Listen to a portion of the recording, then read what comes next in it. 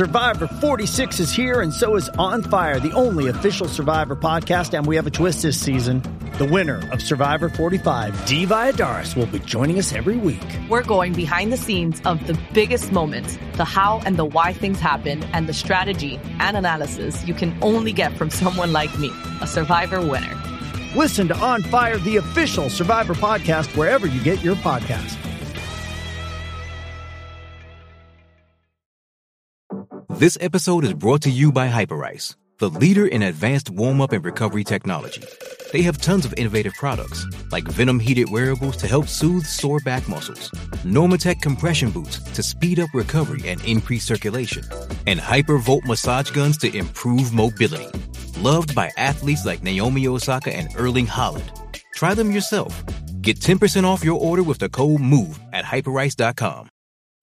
I mean, what's pro football focus doing? Last week they had Brady. This week they got Brady. We're literally doing it differently from everybody else. As a matter of fact, moving forward from this point on, I will not make reference to PFL. Ready to get into it? Yeah. All right. We're going team by team. I would be very careful about slinging stuff. Am I going to get sued? We go legal on this? I like football season, and all the things that go with it.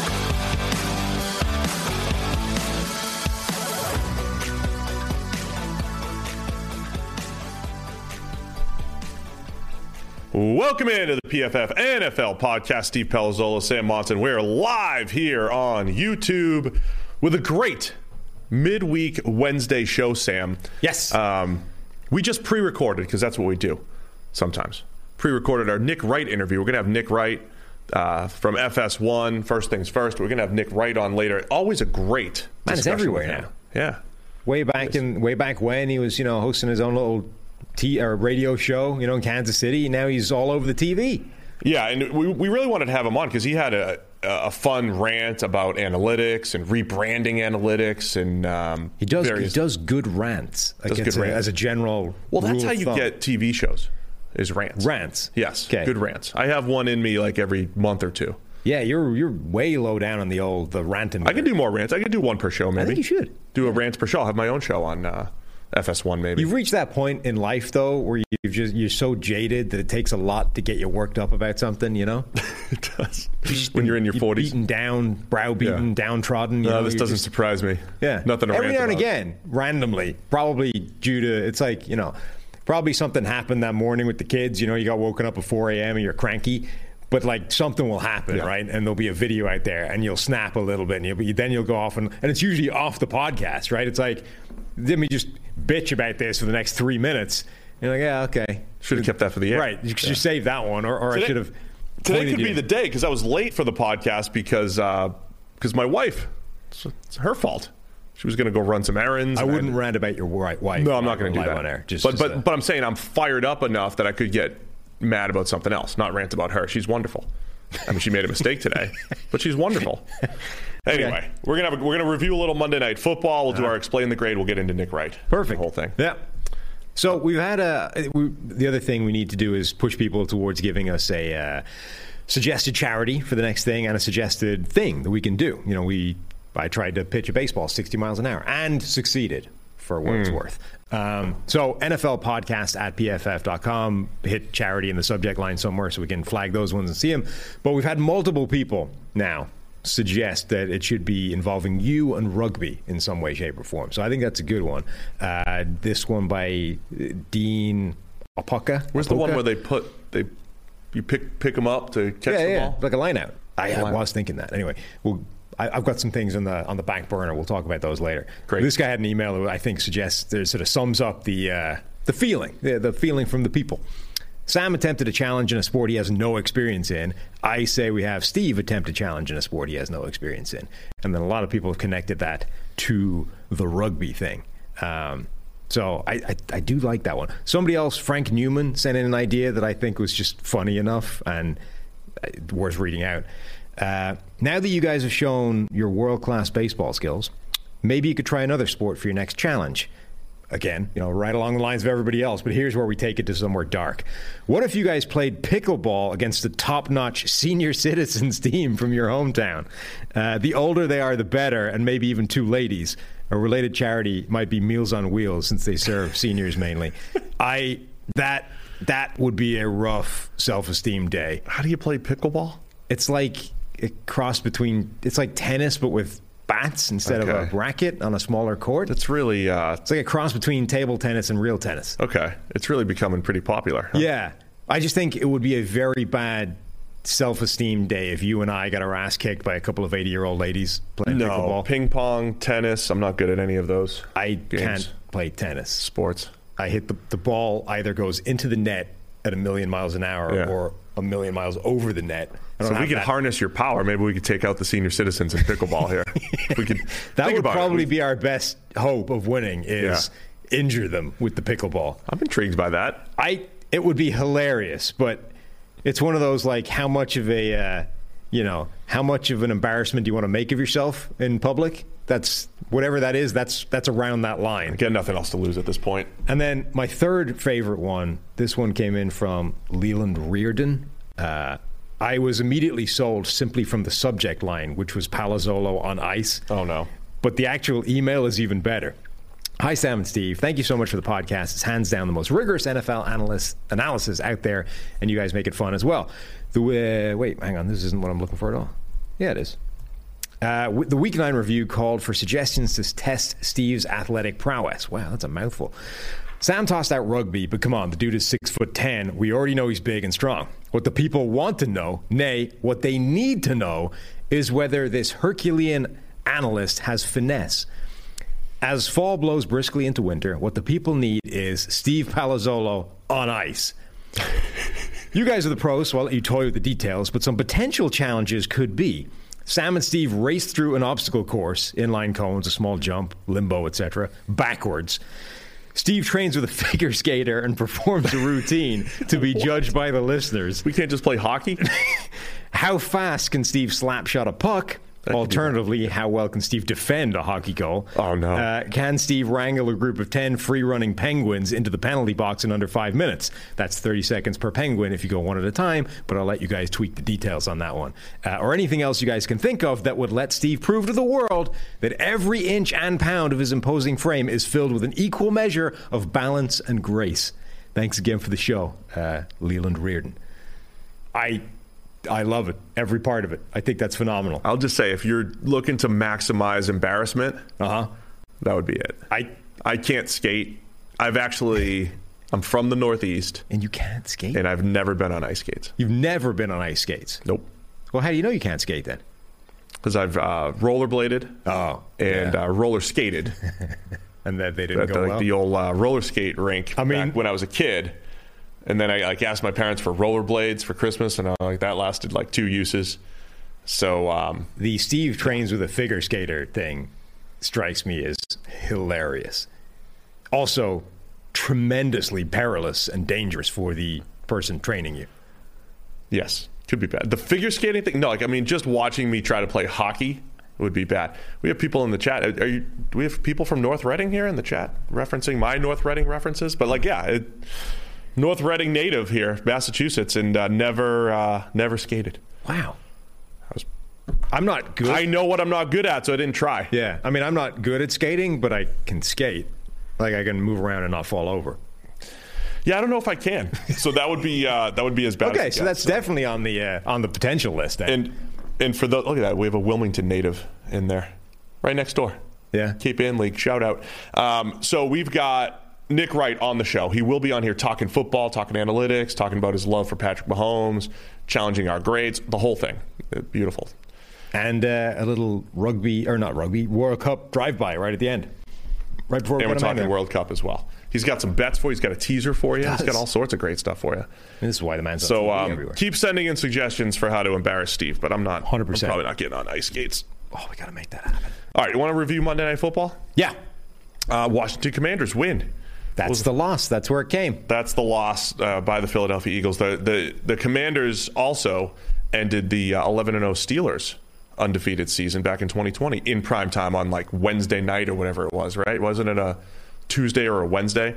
But Commanders 32, Eagles 21. I can't decide whether this is the thing that I love the most or hate the most about football, which is all the analysis in the world, all the data, the information, the knowledge. None of it can make up for just random ass turnover luck. True. None of it. So, which is why when you look ahead and you're like, where's the Eagles' loss going to come? You know, where's the loss going to come from on this schedule? It's a bunch of teams that aren't that great. They could go all the way, 17-0. Okay, Dallas will be a tough game. The Giants may be still hanging tough at that point. And yet, all the way along, you're like, but it won't. It'll be some random team in the middle somewhere that they just lose to for no reason.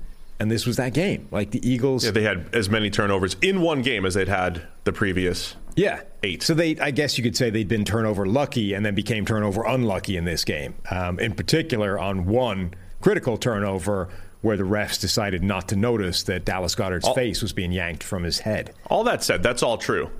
But remember, the Eagles also got a strip sack early that essentially gifted them their first touchdown, and they were sitting on that touchdown for a while. No, they had 14. And look, it was closer than that. I don't want to make it out like it was only turnovers that impacted this game. Like Washington, 32-21.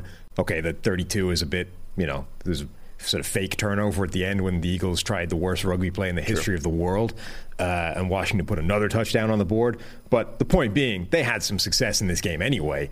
It's just, you can never... You do all the sort of predicting and the previewing in the world, and you can never make up for the fact that randomly one game, the Eagles are just going to turn the ball over a ton.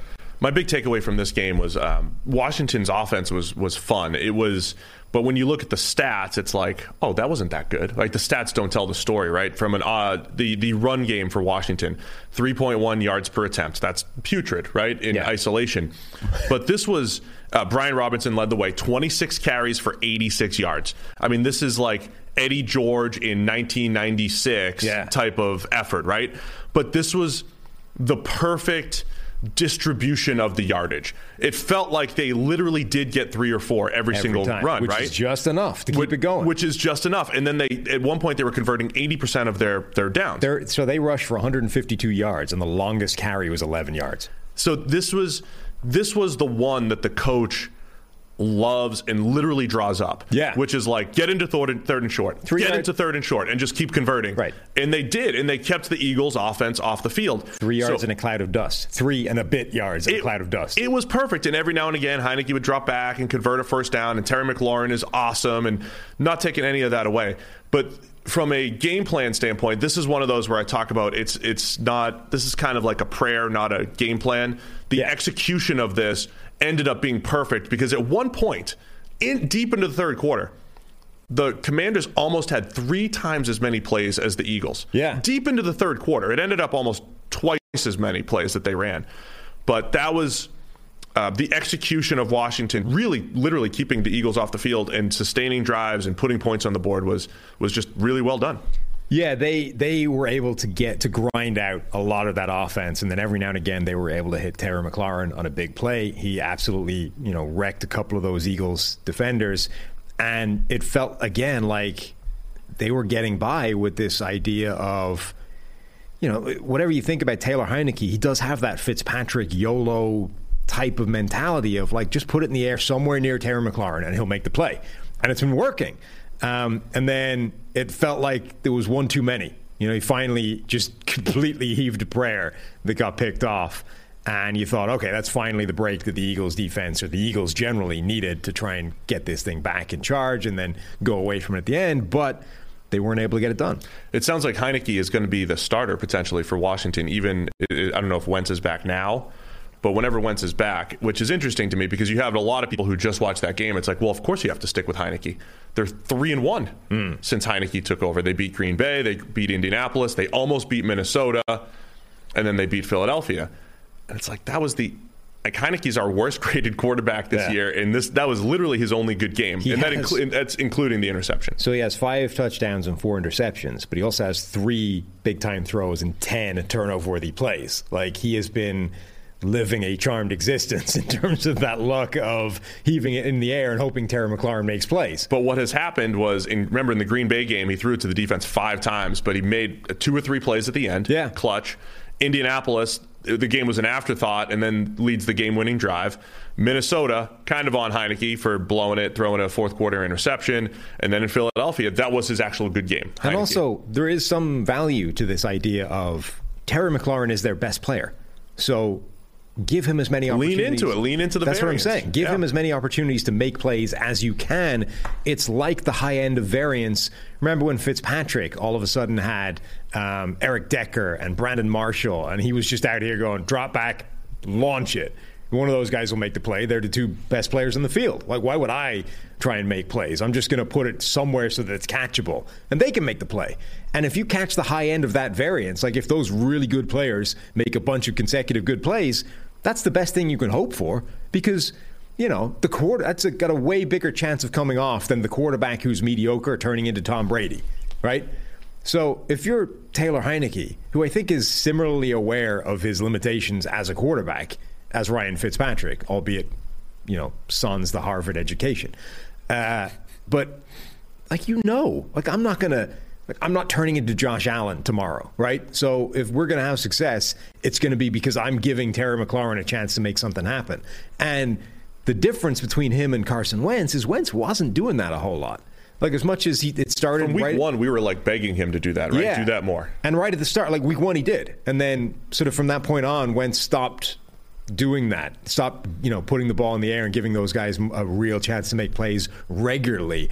So there is an argument to say that, okay, functionally, they might not be very different quarterbacks, but that specific difference in style is an important one. Yeah, I mean, it kind of reminds me of early career Nuke Hopkins, where he would have Brandon Weeden and Ryan Mallett, and he had Fitz, and he had all these different guys, and his production was just always there.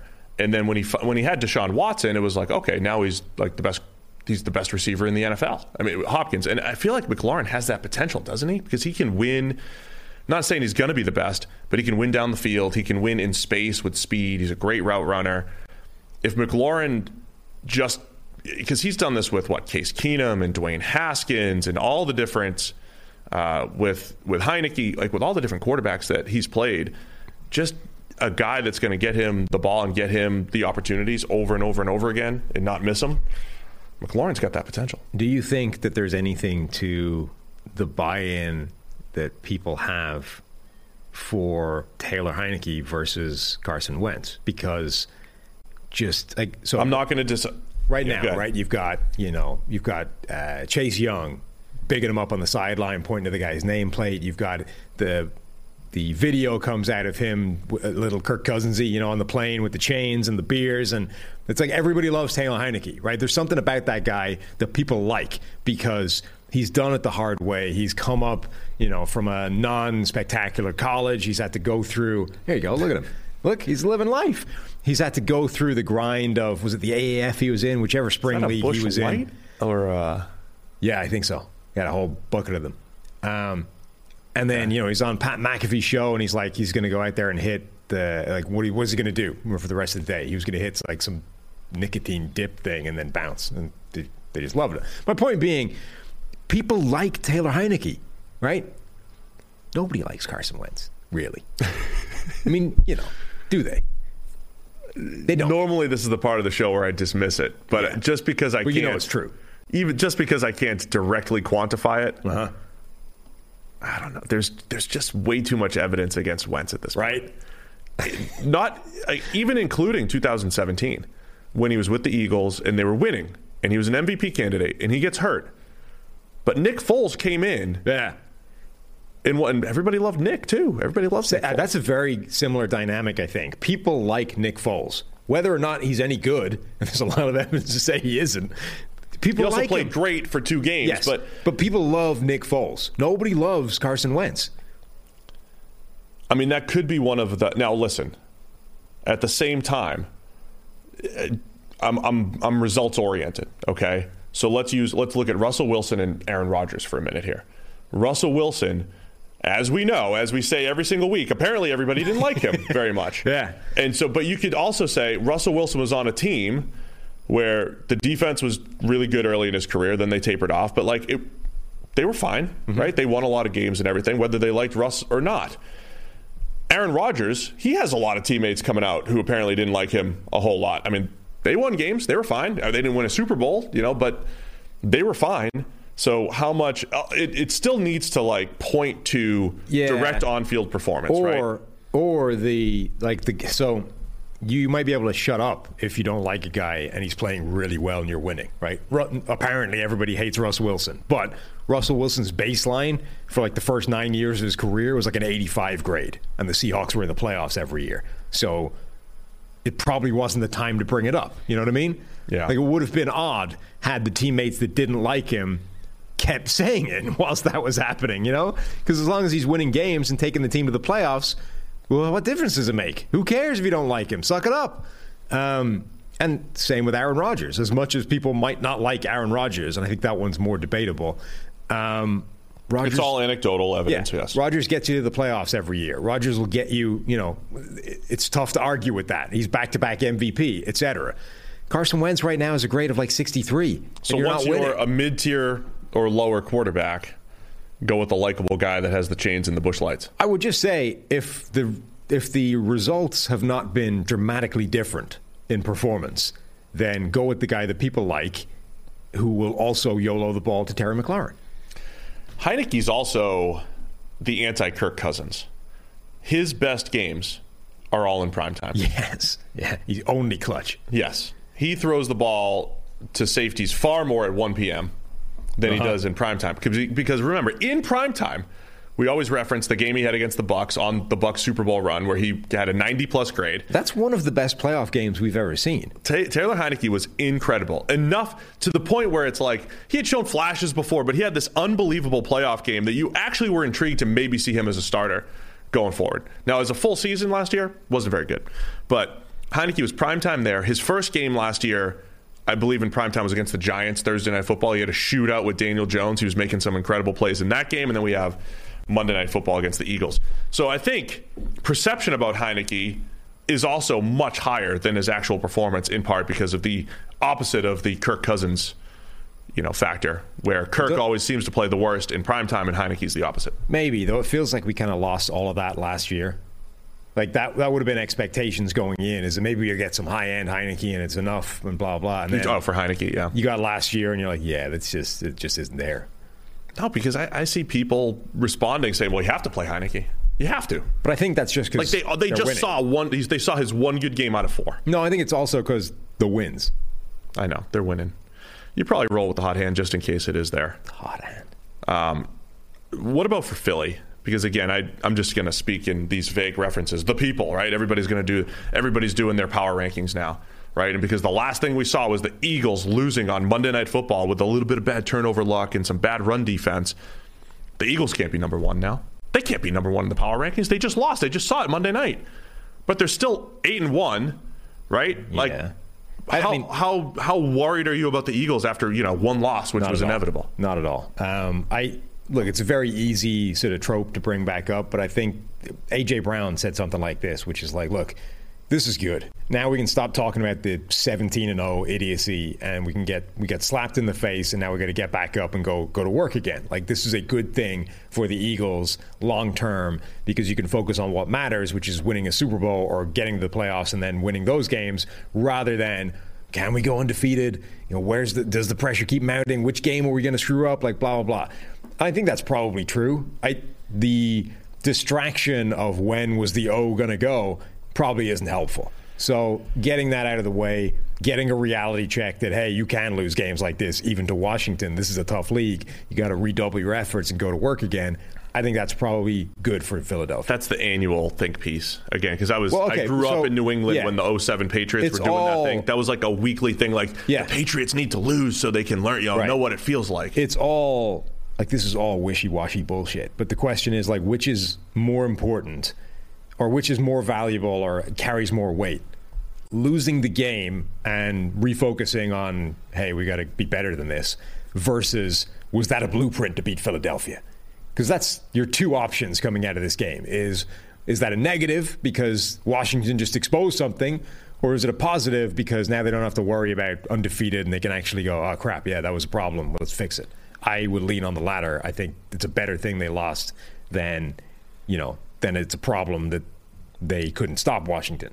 Yeah, I'm not terribly worried about the Eagles. I want to wrap up Monday Night Football in a minute, but first, even though Best Ball Mania has ended, Underdog Fantasy is still the easiest and most fun way to spice up your football season with their Pick'em game.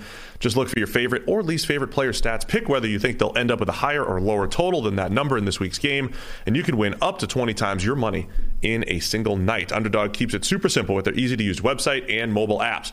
Pick between 2 and 5 players for your Pick'em entry, get all your picks right, and you'll take home some cold, hard cash. It's simple to get started. Just head to UnderdogFantasy.com or download the app. Sign up with promo code PFF, and Underdog will double your first deposit up to $100. That's Underdog Fantasy, promo code PFF. Get in on the action today. Some people have cited Jordan Davis as a big loss for the Eagles, the big 340-pounder on the interior of the defensive line. I did look up some numbers. The Eagles' run defense, though, with or without Jordan Davis, has not been good. Yeah. It's basically the worst in the NFL in EPA per play allowed with or without. But it's way worse without. It's close to 0.1, which is putrid, and it's about 0.05, which is merely bad. But it's something to keep an eye on here. Ben Baldwin had a bunch of numbers that essentially suggested there was no difference whatsoever between with or without Jordan Davis. The narrative is Jordan Davis isn't there. They couldn't stop the run. Okay, but they only went for 3.2 yards per carry. Like, it's not like this wasn't a Chargers game where they went off for like 6.5 yards per carry and they were getting gashed left and right.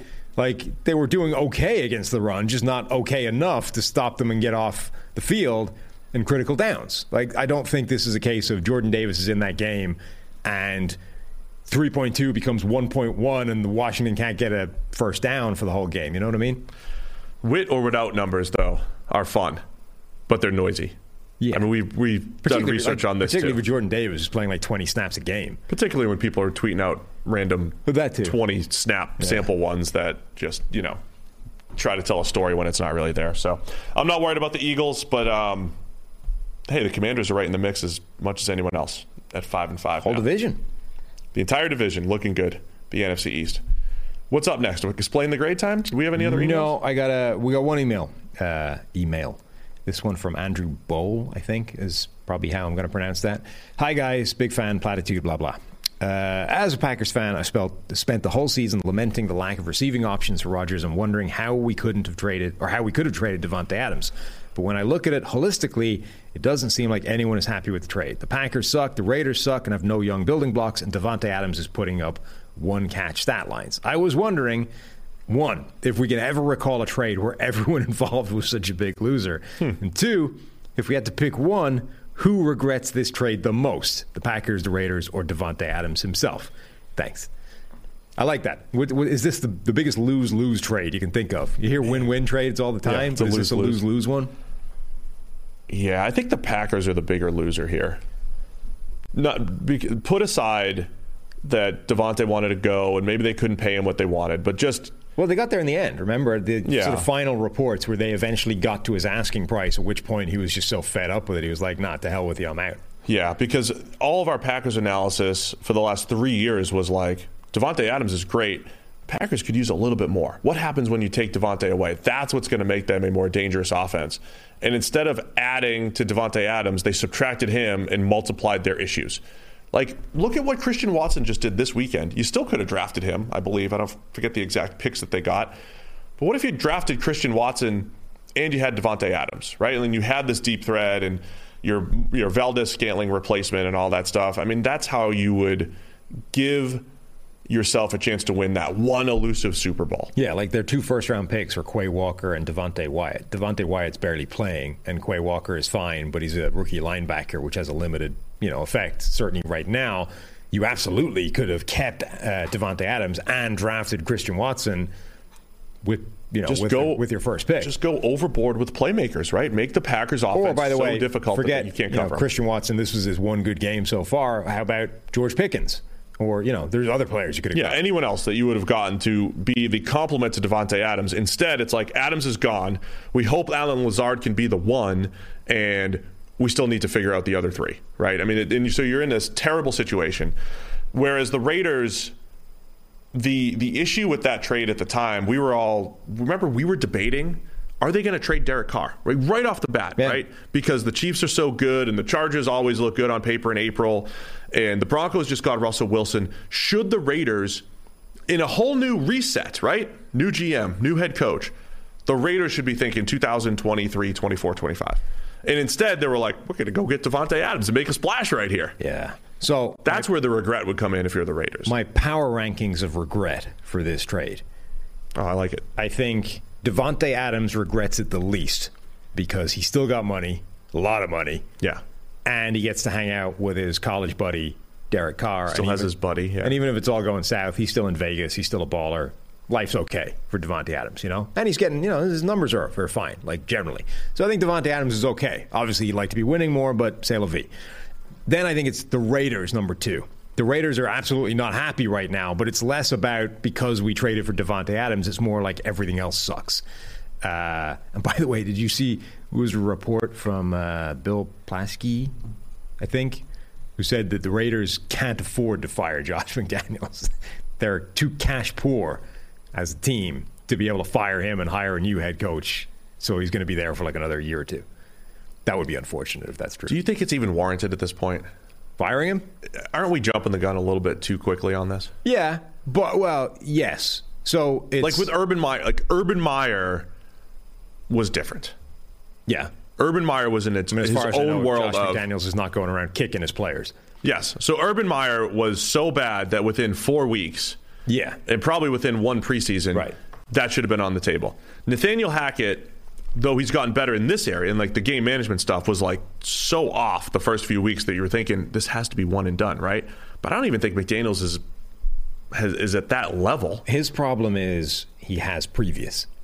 So if McDaniels was a first-time head coach and it was just going bad, I think he would, it would be way, way, way too rash to be like, get out of here. That would be a Browns move, over the last decade plus, where you're just like, next, next guy. Yeah. Because we've got previous of seeing McDaniels take a team and drop kick it over the side of a cliff, you're like, oh, I've seen this before. Like, I've seen the end of this movie, and it doesn't end well. The other thing I think is different is Nathaniel Hackett was not this annual head coach candidate that people have been waiting on. It was kind of like, oh, you were part of the Aaron Rodgers, last 2 years turnaround. Let's give you a job. And maybe even to lure Aaron Rodgers here, potentially. But McDaniels has been on the radar for years. He, rehabilitated himself, like in coaching terms, right, in New England for years. You're not drop kicking him out of the building after 10 weeks. After years of waiting to see what this guy could do as a head coach. No, even with this failure over a decade ago. Yeah, so to conclude, the top of my power rankings is Green Bay regret and lament it the most. Yes. Because they have no receivers and they traded away the best one in the NFL. Or who we thought was the best one in the NFL. Maybe it wouldn't be this year, but whatever. They traded away one of the best receivers in the NFL and have no adequate replacement, and all of a sudden their quarterback looks terrible because of it. Can you think of another lose-lose trade? Can I think of another? One of the funniest trades I remember was A.J. Jenkins for Jonathan Baldwin. Yeah. That was like Jenkins. Let's see if your failure is any better than our failure. Let's just swap. A.J. Jenkins was the first-round receiver drafted by the Niners. Jonathan Baldwin, second-round receiver drafted by the Chiefs. I got one. Traded for each other. Randy Moss to the Raiders. Oh, yeah. That was Randy Moss failed. What did the Vikings get? They got Troy Williamson and Erasmus James as their 2 first-round picks. Yes, that is a lose-lose. I think there was some lower-round stuff as well, but Troy Williamson to replace Randy Moss, and then Erasmus James to solve the lack of edge rusher. So it's the Raiders trading for first-round for receivers, basically. Yeah, Raiders trading for receivers. So the only other fail I can think of was the last time the Raiders took a swing at this. What was that? 05, 06? Yeah, that he was with the Raiders. Moss. Andrew Walter season at quarterback. I mean, the whole thing was a disaster. It was after that 04 playoff run. Yeah. That was a lose-lose. Yeah. Because Moss's value was so bad. Think about this. Randy Moss, the generational wide receiver, his value was so bad that the Patriots traded a 4th rounder for him. And there were actually people criticizing the move, thinking like, why would the Patriots bring Randy Moss in? And he's been terrible. Didn't the Raiders eat a ton of the contract as well? Like they got him for they got him for the 4th rounder and money off, and people still said it was a bad deal. People were questioning the Randy Moss for a 4th rounder. Just throw the 4th rounder away. Do it, of course, just to see if Randy Moss is good. 23 touchdowns in a season later. It's like, okay, maybe it was maybe it was worth it for a 4th rounder. So yeah, that's a good one. Because I was just looking at you're right. AJ Jenkins for Jonathan Baldwin is just like an exchange of. Can you think of any other ones? No, not off the top of my head. Okay. I mean even like Khalil Mack. Mack is. I think you could argue that one because the Bears for 3 first-rounders. So it certainly didn't work out for the Raiders because they made balls out of all the picks. I don't think it worked tremendously well for the Bears either because. As good as he was, A, he wasn't as good as he was with the Raiders. B, it didn't matter. So, I think you could argue that one. It's less clear cut, but no, because you would look at in year 1, Mack was there in 2018, right? So in year 1, the Bears had the best defense in the NFL, and they were great. But I always cite this, that their roster got worse and worse every single year. Yeah. And that happens when you lose all your draft capital. So Khalil Mack is always there, and it's like, how are we going to get better? Well, I don't know. We don't have picks. Mm-hmm. And they got worse. So you could maybe say that was a lose-lose. All right, before we get to explain the grade, you guys have heard me talk about them before, but our sponsor, Symbol, has the best offer yet for new users. Symbol is offering a $500 risk-free deposit for new users who join the stock market for sports. When you sign up with the code FOOTBALL, your first deposit comes with a 30-day money-back guarantee. If you're hesitant on joining or simply haven't joined yet, now you can with a risk-free deposit. As a reminder, Symbol lets you trade pro and college teams like stocks and even earn cash dividend payouts when your teams win. Symbol is a peer-to-peer market that took the thrill of sports betting and turned it into the stock market to give fans a new way to speculate on their favorite pro and college teams. And now you can join with a $500 money-back guarantee. So download the Symbol mobile app for iOS by searching SIMBULL in the App Store and use code FOOTBALL to get your risk-free deposit up to $500. Whether you want to invest in a team like the Giants sitting there at 7-2, or who knows who's atop the power rankings, the Chiefs, the failed Eagles at 8-1, doesn't matter who you want to invest in, you can do it with Symbol. They allow you to buy and sell your team stocks and profit from your sports knowledge. All right, you ready to fire up, explain the grade? Mm-hmm. Let's go. Let's do it. I'm sure PFF will have me with a low grade for that, but I'll keep it rolling.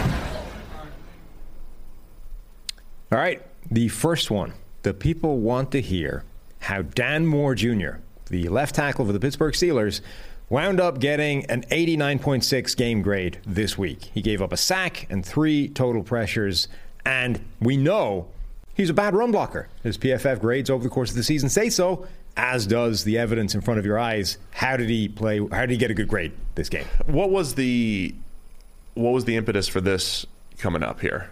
The fact that he gave up a sack, or the fact that previously he had not been a good run blocker, therefore he must not have been? A little of all of it.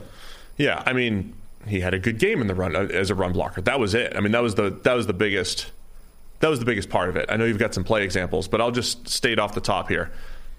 Even though PFF does this, right? We tweet out no sacks allowed and all that stuff. The sack stat is not a good one for offensive linemen, particularly how we evaluate them, right?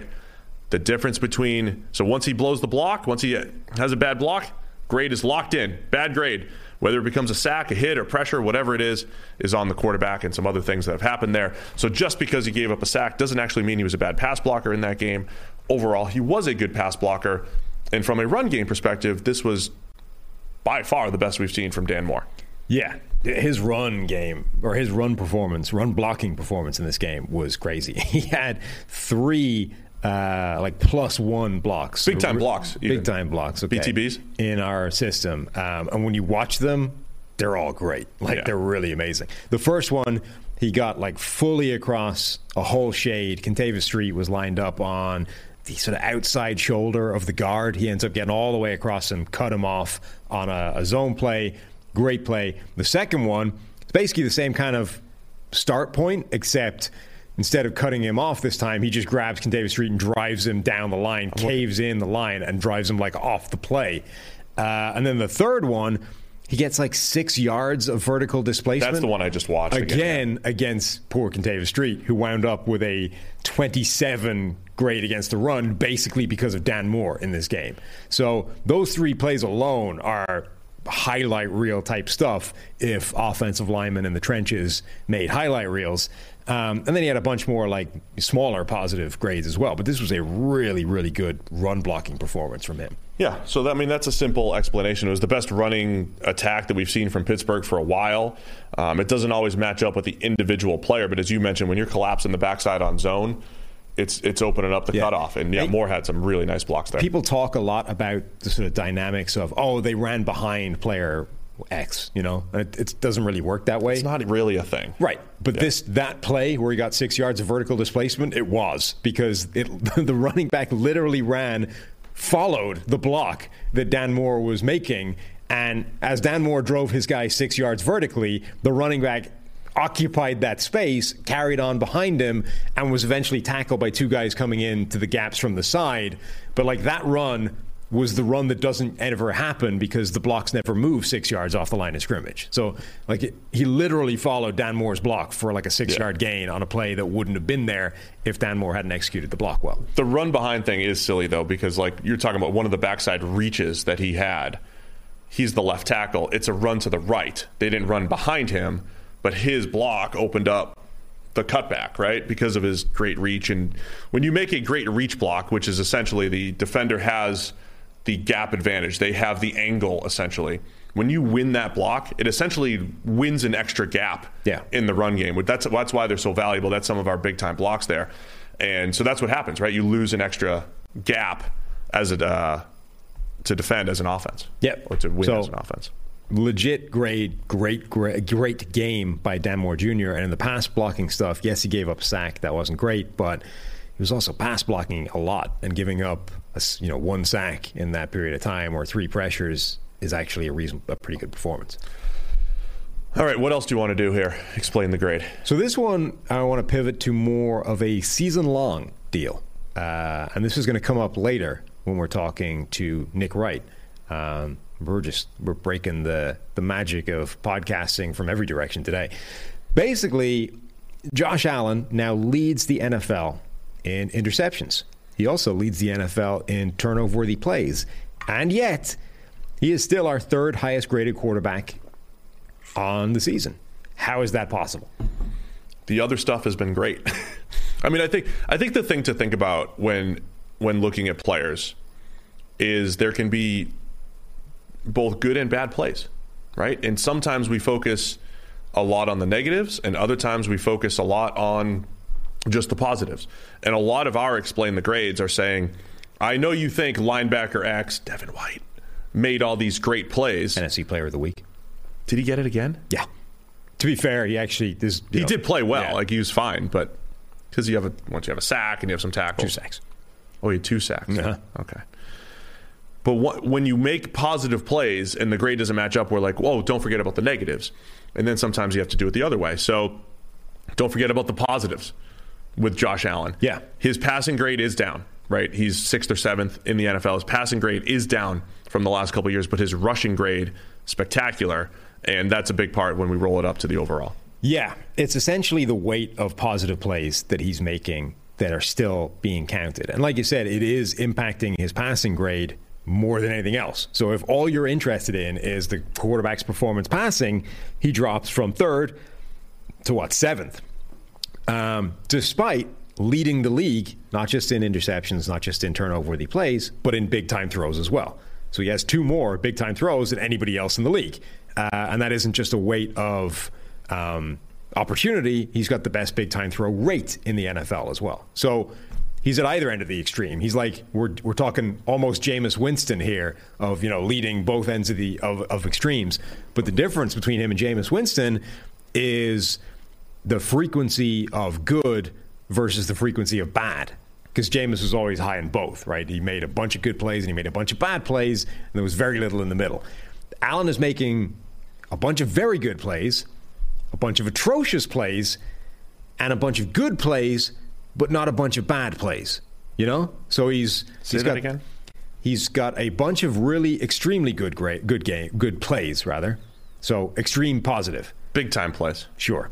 A bunch of extremely bad plays. Turnover-worthy plays. Extreme negative. a bunch of good plays, marginal positives, just positives, positive grades, but not a bunch of marginal negatives.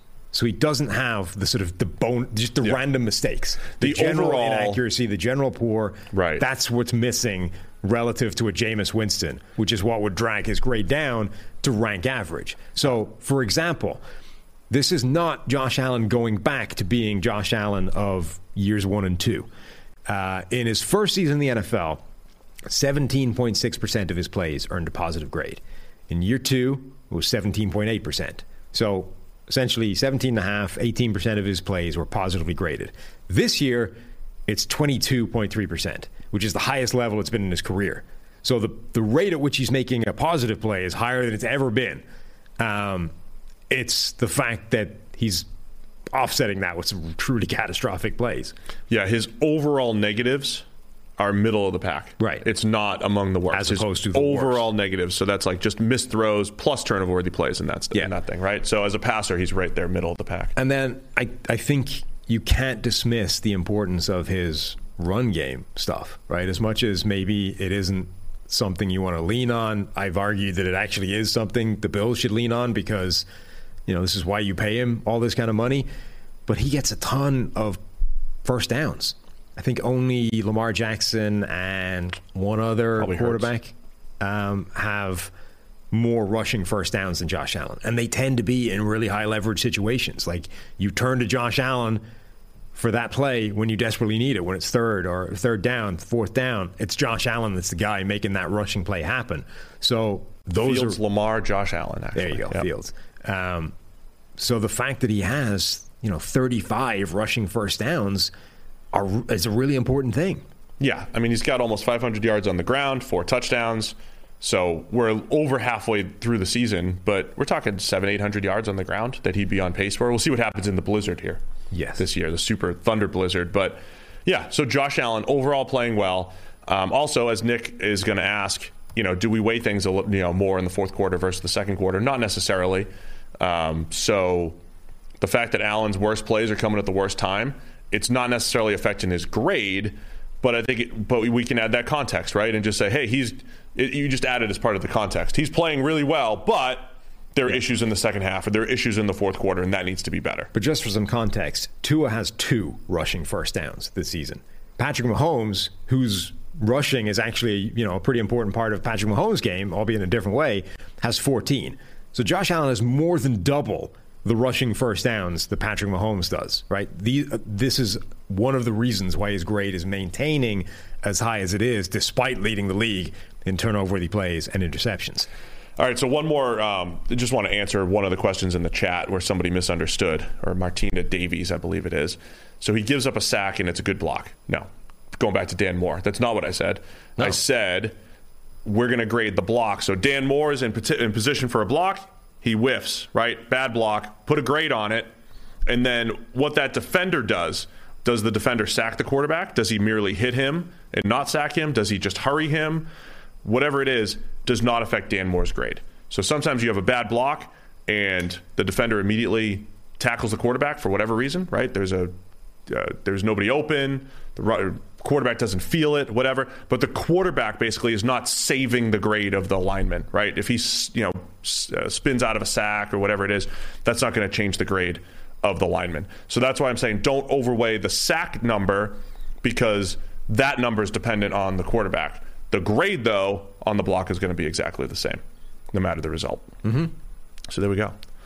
Also want to remind people to get the PFF app. So we got our betting, fantasy, all Sam's great writing. What'd you write this week? Anything good? Well, I wrote a little bit about the Josh Allen thing. Oh, you're going to write about it. So we're going to put into writing as well the Josh Allen breakdown here. Yeah. You and I made our Super Bowl picks last week. It's all on the PFF app. Be sure to download that in the App Store and get all that good stuff. Sign up for PFF Plus so you can get the total package, everything that we offer here at PFF. Some very cool stuff being worked on for the app. It's, it's iteration version 1 is the worst it's ever going to be, right? So it's only getting better from here on in, and some of the stuff they're working on behind the scenes I've seen and are pretty cool, like the surfacing of PFF data for individual matchups to help awesome. Articulate why certain player props are a good value, and those kinds of things are going to be pretty awesome.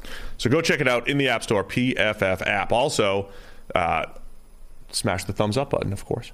Wow. Get those likes going. It's taking you this long. Spread the word. I know it has. That's why we're down. We're a little behind. Smash the likes, the thumbs up button if you like us. If you like us. If you like us. Is that it for the show? We going to Nick? We got Nick. It's a pretty lengthy enough talk with Nick. It's good. All right, we've got a very good discussion with Nick Wright. Don't go anywhere. Do it right now. Stay here right now. I'm not going to wrap it up after that. This is our wrap up, and we're going to finish with Nick Wright. So appreciate everybody for tuning in here on Wednesday.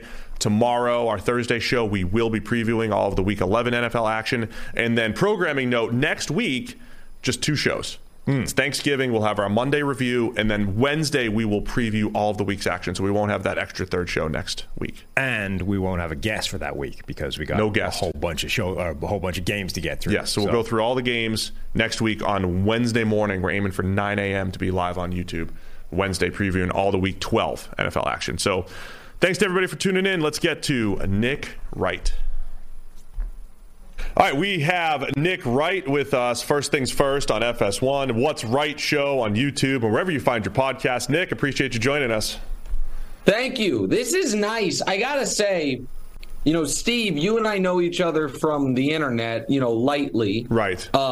Sam and I go back years. God, dog, man, 13 years. Yeah. Wow. I didn't know that history.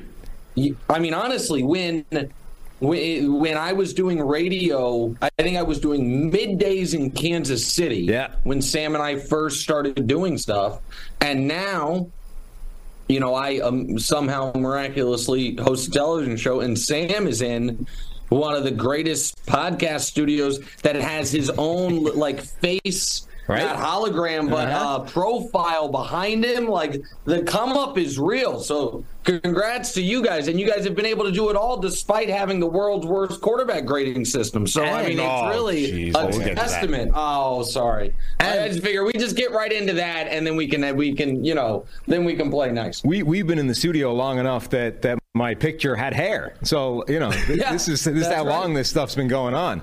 All right, that's the elephant in the room. Let's talk Patrick Mahomes' grade first and foremost. Oh, okay, yeah. Because you were complaining earlier in the season that Patrick Mahomes had this terrible grade and our system was broken and, it was a whole disaster. And I said to you that we will start grading Patrick Mahomes better when he stops pitching the ball to the defense. And then all of a sudden, Patrick Mahomes stops pitching the ball to the defense, and he's right now got a 90 PFF grade. He's the second best graded quarterback in the NFL. He's right at the sharp end, as good as anybody. So it works out. Okay. Well, but here's the thing, my friends. So this all started because I looked it up today before the interview. I was like, because we do go back so long so far. And it all started because week 1 of the season, when Mahomes, I think, had 380 yards and 5 touchdowns with no picks, so never pitched the ball to the defense. Now, I know what you're going to say. Oh, but he had turnover-worthy throws, my friend, and you're not grinding the all-22 to see him. You had him as the 8th graded quarterback that week. The 8th. And I posited that maybe there was a fly in the soup in your quarterback gradings. And I got to tell you, if through 9 weeks you have him second, I think the fly is still in the soup. Who's number 1? Who do you got number 1? You got Tua number 1? Tell me, who is it? Tua. It's Tua. Tua's number 1. Now, where's Josh Allen? Allen's third. Third? Yeah. Josh Allen's been the 3rd best quarterback in football this year? So can honest question, because I don't know.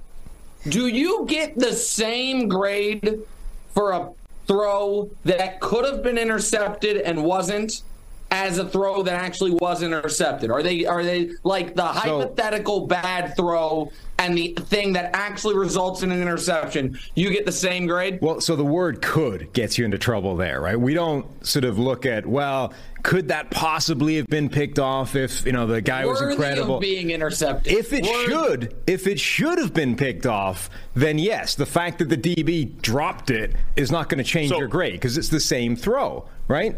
More specifically, when Josh Allen throws the ball directly to Patrick Peterson in overtime, had Patrick Peterson dropped that pass, it does not change Josh Allen's grade. Right. No, I understand that. So, but I guess And you guys, do you guys grade, and I'm not being a smart aleck here, and I'm not trying to be pedantic, but if Josh Allen had thrown that exact pass midway through the second quarter, does it hurt him as much as throwing it to lose the game? No. Does the time score situation impact it? We're not adjusting the overall grade for the situation. Now, where the situation might come in is, in football, a red zone decision is different than, say, a decision from your own 30, right? So that kind of factors in. Like, don't make this throw in the red zone, right, which is, even if it looks identical to one that happens at your own 30. Don't fumble, the snap to lose the game when you're 99% don't to do win, that. and then throw a pick to lose the game. Don't do those things. Bad decision. But hey, even if you do, you still could be the third best quarterback in football. Who knew? But I actually love you guys, and I think you guys, and Sam knows this, have greatly increased everyone's understanding of so many things about football and made us so much smarter on so many things about football. I do fear that on the quarterback stuff, you guys might have, dare I say, added a little too much nuance.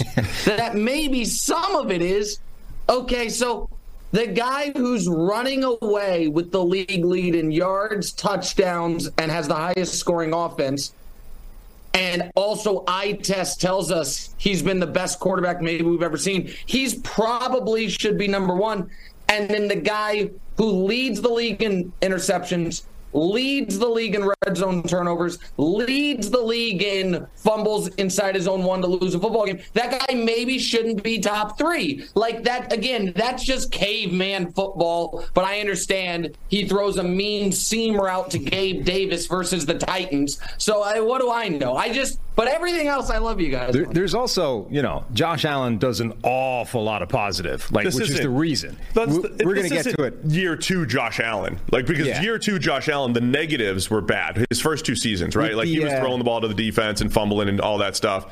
But he wasn't bringing the special to the table. I mean, Josh Allen's still bringing the special to the table, including against the Chiefs a few weeks ago. Every play does matter, not just the 15 that stand out in your head right now that you just listed off. No, that's fair, but I agree he's not year 2 Josh Allen. But would you guys agree he's also not year 3 Josh Allen? Yeah, year sure. 3 Josh Allen, I think that's awesome. true. So here's, his passing grade. So, by the way, his passing grade is 7th, Josh Allen. But he's up there in rushing grade because that is. I'm sure that's what you were going to say. We due to the magic of podcasts, we're going to have covered a lot of this by the time we talk to you anyway. So I don't want to relitigate it entirely. But there's one quarterback in the NFL who, when you add up rushing and passing, has accounted for 80% or more of his team's yards and points. And it's Josh Allen. That offense is built on his shoulders, 90% and he is of their turnovers. Right? Sure. But that's why he's not number one by a distance. You know what I mean? If he didn't make those plays, and that's totally fair. And he is a devastating runner, and probably one of the reasons that I view him maybe differently than clearly the majority of the media. That is, thinks that it's an argument. Is he the best quarterback in football? I'm not. And listen, I am self-aware enough to know that I am the outlier on the Josh Allen opinion. I think there is a legitimate argument. I think he has a stronger argument that he's outside of the top 5 than he is number 1. But let's set that aside. There is, because he isn't the guy he was in year 3. And by the way, in year 4, he wasn't that guy either. He just was unbelievable the final month of the season. And this year, he has been excellent in 4 games, mediocre or bad in 4 games, and average in 1 game by again, how I look at it. With that said, to get back to the running thing, he's a devastating runner. I understand the benefits of that. It's not necessarily how I value quarterbacks if they are not Lamar or Justin Fields, where running must be almost the central component of their game. Because if I were a Bills fan, I would want him to run less. I would want us to develop an actual running game because it's terrifying for a guy who, like Mahomes, it feels like every time he runs, he gets a first down, but he rarely runs, and that makes me happy because it's such a, to me, it's such a, the season is so fragile based on his ability to stay healthy. I mean, but you know, the guy that you're standing for, Mahomes, just 2 weeks ago against the Titans, that offense wasn't doing anything. They had a great first drive, disappeared for 3 quarters until Mahomes used his legs to convert 3rd and 17 and 2-point conversions and all that. Correct. Absolutely. It's for the guy that, as you put it, I'm standing for, also known as the most talented player in the history of the sport, and the quarterback who's off to the greatest start in the history of the sport. That guy. I understand all that. He uses his legs in a break glass in case of emergency and almost always ends up out of bounds or sliding. Josh is out here administering punishment. Now, I understand he's 6'5" and bigger than everybody on the field but the D and offensive lineman. It's just risky to me. I agree. Too much risk. Ultimately, I agree with you, right? Because I think even as a big man at 6'10", pushing 300, I think that being a big man is overrated when it comes to running and health and all that stuff, right? Like Cam Newton dealt with injuries after administering punishment. Oh, our time playing basketball at the Y, you were just as injured as I was. You know? Oh yeah, absolutely. Despite being twice the size. Wait, how big are you, Steve? He's a big man. I mean, if you look at my my minor league page, I'm 6'10", 270, I think. You're 6'10"? Yeah. Ish. 6'10". Wait, are you being serious right now? Yeah, no. People think that I'm 5'2" because the only images they ever see of me are next to him, and I look like a munchkin. Like, it's ridiculous. 6'10". I didn't know. Relief I knew pitcher. you were a big guy, but I didn't know you were. Like, I mean, that's historic. All right, sorry. This is not interesting to your listeners. I had no idea, though. No, that's interesting. People love talking about my height. Yeah. Top 1% in the world. People also think I'm really short. Yeah, we should hang out. Really make that worse for you. Yeah, that would really make it. I'm 6'1", and the number one comment I get from people who stop me if they watch the show, within 10 seconds, they're like, wow, I thought you were short. But you're probably dealing, it's probably the same idea, right? You're constantly around former professional athletes that are all huge. Yeah, I think that's it. I think that's probably right. Is I'm in the pictures with guys who are 6'7", right? But people imagine that they're 6'3". Yeah, that's the right. thing. So people just normalize his size and assume that I'm the tiny one, whereas I'm a normal-sized human being and he's a freakish giant. Can we put a bow on the QB grade discussion? Did you have something else, please, Sam? Yeah. So I just wanted to make the point that I agree 100% that the stylistic difference between the two running makes you a lot more scared as a fan of Josh Allen. Sure. And is this going to break down? Is this going to go the way Cam Newton went? Is this a very time-sensitive thing? But until that happens, it's really effective. So it's a positive thing, and it's you can worry about the long-term effects and whether it shortens his shelf life and stuff. But right now, it's a really powerful thing, like propelling that offense forward. No, there's no doubt about that. And maybe this is more on Ken Dorsey than on Josh Allen, but he went into this week's game with an injury in his throwing elbow, and he's still not only running the ball, he's making tackles after, I forget which of his terrible interceptions it was, but after one of them. And like some of that is you've got to you have to recognize your own value. Like, it's frustrating for me.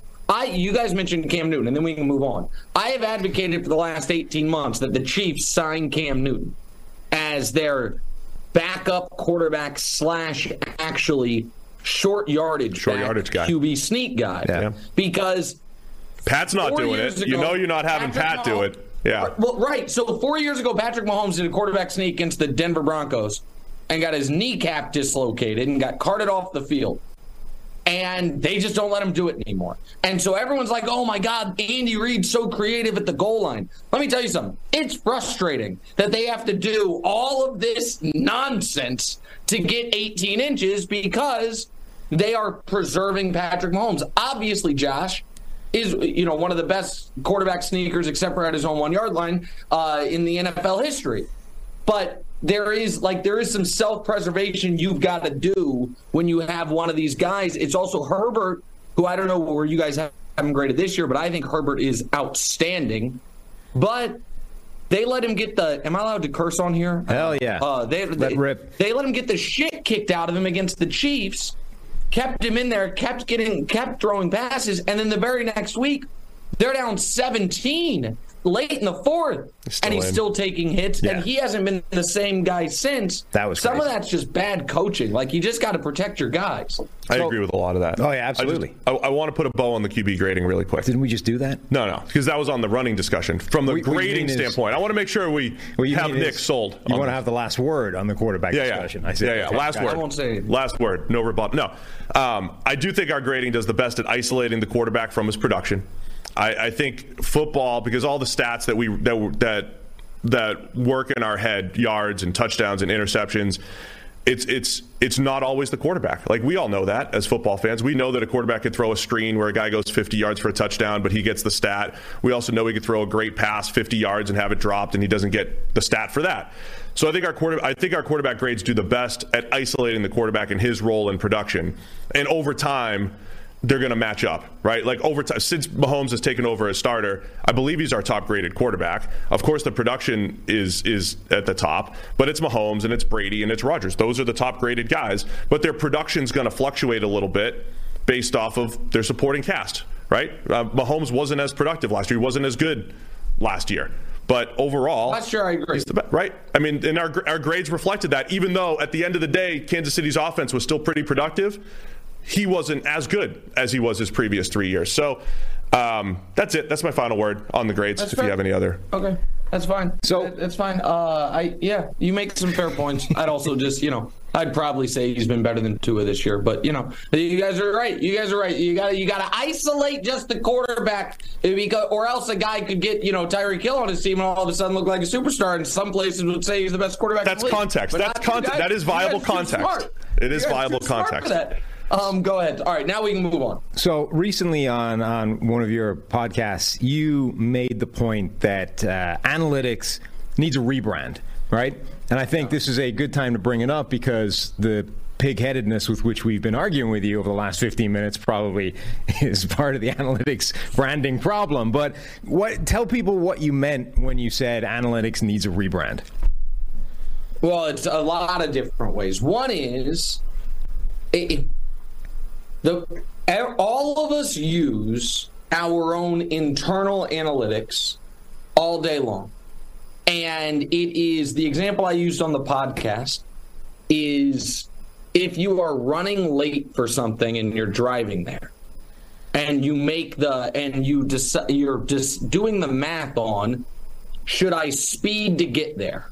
You are doing a quick internal calculation of the risk reward and the upside downside of, well, the upside is I could get there a couple minutes faster. The downside is if I get pulled over, now I'm going to get there 40 minutes later. The risk of getting a speeding ticket or hurting myself or whatever, the reward of not getting in trouble, all those things. That is the same exact thing.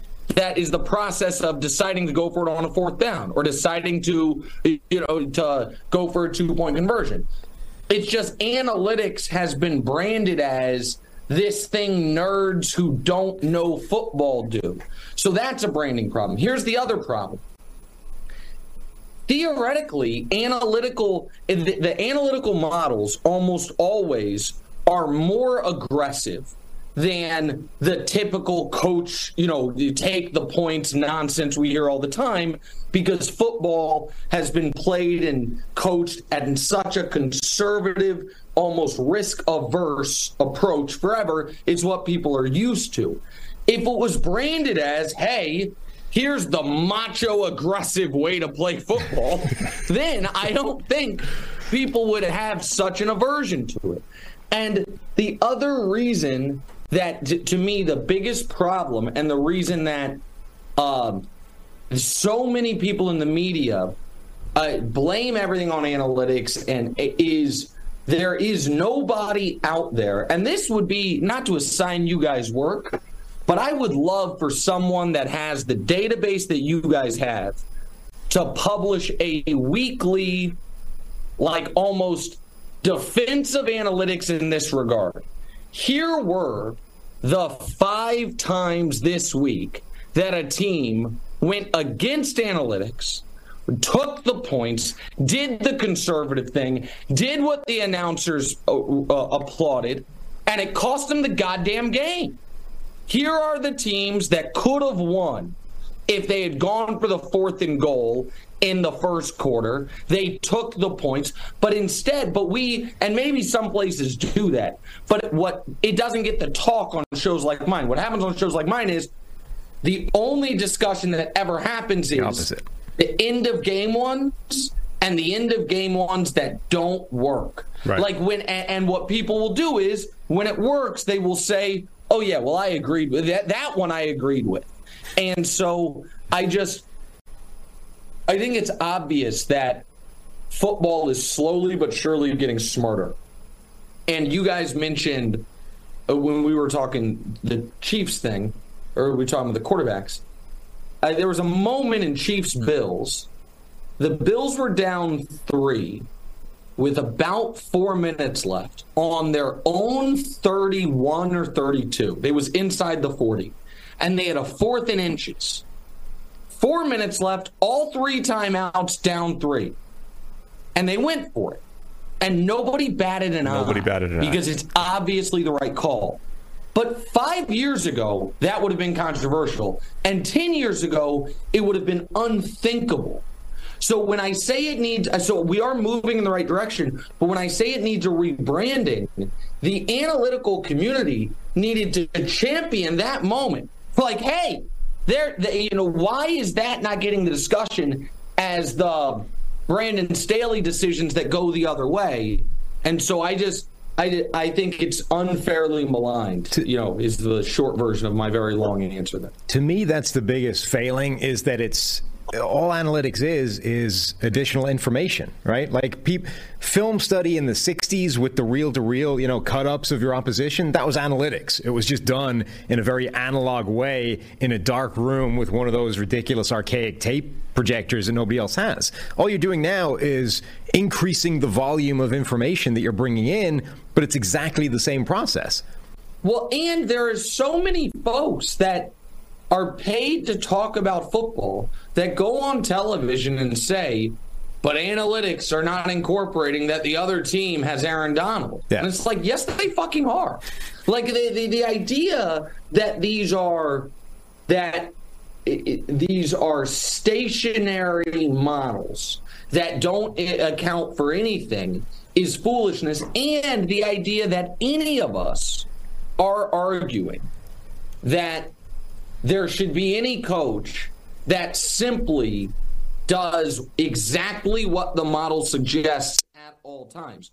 What I think people are suggesting is it should be a key piece of information to go along with what the coach's own feel for that game is, what he knows about who's injured, who's not, all of it, to make the most educated decision possible. And if the model tells you kicking it here costs you 0.5% in win probability, then the coach should feel like, okay, whatever my gut is telling me is going to be okay. Yeah. And if it's telling you kicking it here is going to cost you 7% in win probability, then I would want a good coach to only kick it there if he has a damn good reason that he knows something the model doesn't. Yeah. Okay, but he doesn't know that I just saw the other team's kicker walked into the locker room and they don't have him anymore. So going up 3 here is, like, I thought Kyle Shanahan kicking the field goal to go up 6 when they had 4th and goal from the 1. Now, I had the Chargers +7, so I was very thankful. I thought it was as abysmal of a decision as one can make. The models actually didn't hate it that much. I just had, understanding that game and what was happening, I thought they had such a better chance of getting a touchdown from starting at their own 25 than they were going to getting in field goal range starting at their own inch line. But they won, and that's the other thing, is it is all results oriented. Yeah, and I know that's one of the reasons you guys are valuable, is because you try to draw some of that stuff out of it. But it's very, very frustrating, a lot of that conversation. It's like the point you make about the coach should always still have some input and the kind of gut decision part of it. But it's like people want to lean on that as more important than the information that's articulating the numbers behind his gut feel. So if you go back to your analogy of the risk reward of speeding to avoid, to get in on time, right? Part of that is, well, okay, how often do I see a cop car on this road between here and where I got to get to? Yeah. Well, what if you were, instead of saying, like, just guesstimate that, what if I could give you the exact frequency that there's a cop car on that road? Like, what people are advocating when they're saying, no, the coach should still default to his gut feel all the time, is saying, no, forget the actual information there. I think it's once every 7 tries. Once every 7 times I see a cop car, that's the number I'm going with. Okay, but there's a sheet over here that gives you the actual time. That's what you should be using to start with. Then you can make that risk-reward calculation. I mean, that is a big part of it, right? Because a lot of the decisions are made. I want to go, like Kyle Shanahan wanted to go up more than a field goal, right? He wanted to go up, so you needed a touchdown to score, right? I mean, that's like the thing that's right in front of him. Number of possessions and all that type of stuff. I think the data does a better job of anticipating all the stuff after that. What is the likelihood that the Chargers would go 99 yards for a field goal versus 25 for a touchdown, right? All the stuff that you can't calculate on the fly, somewut accoed for. But Nick, I thought you did a great job on the podcast, by the way. Sorry, just to put a button on that. I'm kind of my real passion is poker, and I've played some very high dollar poker, some on television, some not, against some of the best players in the world. And in the poker world right now, there is a bit of a scandal. It was bigger about 6 months ago, about some of the best players in the world in online poker using solvers.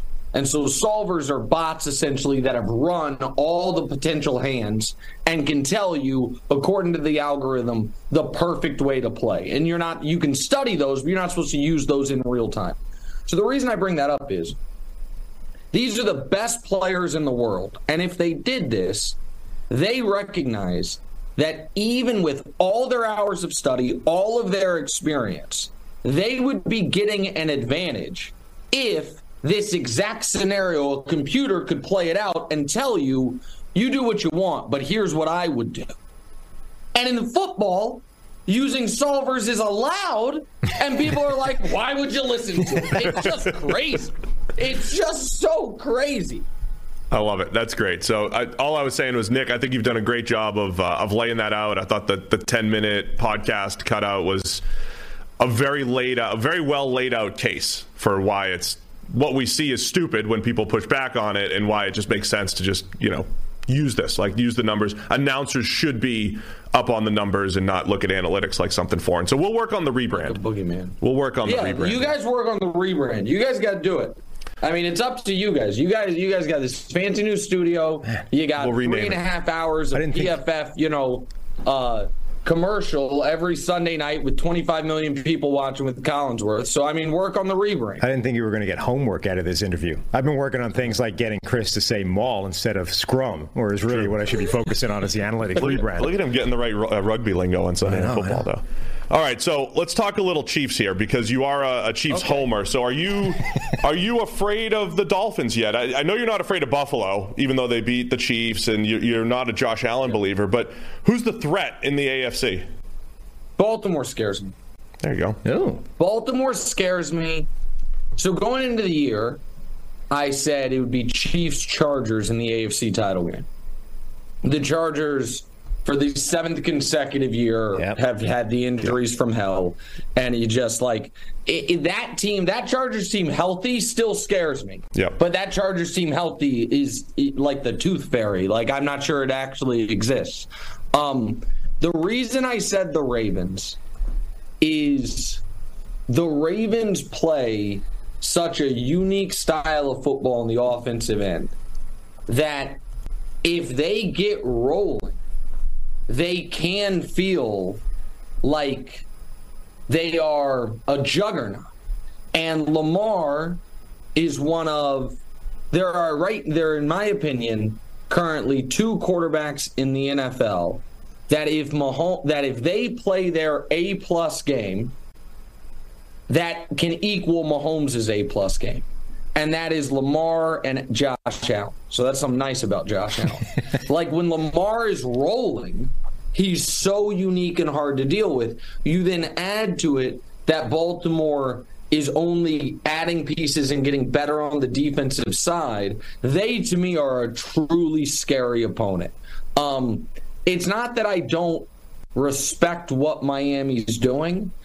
However, I would say if there's any team in the league that might have a specific idea of what Tyreek Hill dislikes and what can bother him, it would be the Chiefs. True. And now, I mean, Tyreek is a first ballot Hall of Famer in my book. I think he is one of the most special athletes in the history of football. I'm not saying they're going to be able to shut him down, but the Chiefs, I think, would at least have some intel there. And, you know, Miami, I think we might be at least a year early on Miami being a real Super Bowl contender. And I also, you know, I am not yet a full-blown believer in Tua. I'm very impressed with what he's done, but do I think some of that is going to come back down to earth? I do. So of all the teams in the AFC, it's Baltimore that concerns me the most. Okay, didn't expect that, but I like the rationale. Before we let you get out of here, I want to hit briefly on Thursday Night Football. Tennessee, Green Bay. The Packers have been a disaster this year, but they just about kept their season alive last week with that win. How do you think this game goes, and is there any salvaging this Aaron Rodgers Green Bay offense over the course of the season? I mean, I don't think there is.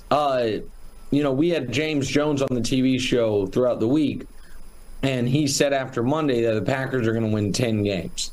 And that, to me, is unfathomable. They have a brutal schedule the rest of the way. I think that they were very fortunate to win the Dallas game, and I just don't think they're very good. And I think that Rodgers is not an MVP caliber player anymore. At quarterbacks, it can go fast. I think he's fine. I think Rodgers is fine. I don't think he's great. And he obviously was last year and the year before, and I'm not doubting any of that. But I would expect Tennessee to run the ball 40 times, and I was very surprised by the line in this game. Green Bay -3. Yeah. I thought that was, a little healthy. And even if here's the problem for the Packers, and the reason that I just don't see how 10 wins, I don't know if 9 wins is realistic for them. So let's just keep in mind they had lost 5 in a row and they were down 14 points in the fourth quarter. Right. So they were very, very close to a 6-game losing streak. They have on their schedule, in my opinion, they have 2 easy games left because they're home for Tennessee. That's tough. At Philly, brutal. At Chicago, I do not think is easy. I know Chicago only won 3 games. I think that since Justin Fields has been allowed to be Justin Fields, they're in every game. I think they're interesting. I just don't think that's an easy game. Home for the Rams is an easy game. The Rams are about to be the worst team on offense in the whole league now that Cup's done. Then at Miami's brutal. Home for Minnesota's tough. And home for Detroit should not be that tough of a game. So I think 8 wins is realistic for Green Bay, and even with 8 wins, they got to beat some good teams. They could beat Tennessee and still only get to 8 wins. So no, I like the Titans in this game, and even if the Packers win, I don't think you can salvage the season. So you're taking Titans getting the 3, and Titans to win outright as well? Yeah. Oh, wow. Yeah, absolutely. All in on Vrabel's. Do you guys do gambling on this show? Yeah, we do. You want a teaser? Oh, yeah. Yes, we do. I got a good 6-point teaser for you this week. Let's go. So the 6-point teaser, I have to go to. I placed it yesterday. So we're gonna tease. We're gonna tease the Chiefs down to a pick'em. Okay. So that we've got the Chiefs down to a pick'em from 6.5. We've got the Raiders at the Broncos up to 8.5. So we're teasing them through the 3, the 7, and the 8. Against Denver, maybe can win, but the idea that Denver's going to beat anybody by 2 scores, it's just not going to happen. No, that feels good. And we're teasing the Niners from 8 down to 2. So the Niners have to beat the Cardinals by a field goal, the Raiders plus 8.5, and the Chiefs just have to win outright. 3-team, 6-point teaser plus 160. I like it. I think the Niners are probably the scariest one of that you think? Trio. The Cardinals are, well, listen, I'm scared of the Cardinals if Colt McCoy's playing, but they hate Kyler, man. That team does not like their quarterback. They've been more effective. Like coach, they don't like their quarterback. They've been more effective with Nuke Hopkins back, though. That's the thing. They've been far more effective, no matter who is there. That's true. I think the Niners are let me tell you one more thing, then I'll go. Preseason pick, and I have this ticket, 50-1, Super Bowl. Chiefs-Niners? Ooh, oh, that's feeling good. Very much in play. That Chiefs-Niners ticket is feeling awful live right now, my friends. Yeah. Very much in play. So Nick's taking Tennessee +3 into win outright. You don't want to see my what am I doing this week for picks? I think you just need a coin flip at this point. That's your best hope. Is there a coin flip app? Nick, I'm having a rough season here. You're having a rough. So I had a rough start to the season. Last 3 weeks, 7-1-1. I do 3 picks a week on the show. Okay, I know that we have to go, but real quick because it was Sam. Sam, we got 90 Seconds Talk World Cup. You know, World Cup's on FS1, baby. Yeah. You know that? It's on Fox and FS1. There are a couple games that the World Cup leads into my show. Oh, nice. I'm going to have like 2 million viewers because they left it on after soccer. You want us? It's unbelievable. Do you need us as guests on the big shows there? You know, make sure you can keep people? Yeah, you know what? I'll have my people talk to your people. Sam, do you have a World Cup pick? Brazil are the favorites, right? I think Argentina are going to get it, though. Messi's final go-around, Argentina are going to get it done. So listen, you can get at plus 140 South America / North America to win. Europe is minus 190. Okay. So you get all the Americas at plus 140. I like that. So that means you get Brazil, Argentina, Uruguay, USA, and the US. Also, the Irish folks and Wales are buddies, right? You're cool with them? Ish. You like the Welsh? More or less. No, but it's more than the rest of the British Isles, as Steve would say. Thanks. Yeah. That's what I'm saying, because we play Wales for the opening of World Cup. But then on Friday, a week from Friday, we play England. Yeah. So against Wales, you're kind of ambivalent, but against England, we got to kick their ass, right? Yeah, it's definitely USA over England. I mean, Ireland will be rooting for whoever isn't England. Exactly. That's what I thought. Fair. Okay, that's what I thought. There we go. I wanted to get that in there. I appreciate you guys having me on. No, I appreciate you doing it, Nick. This has been awesome. Yeah. Thanks, Nick. We'll have to do it again. Appreciate it, man. Absolutely. See you guys. See ya.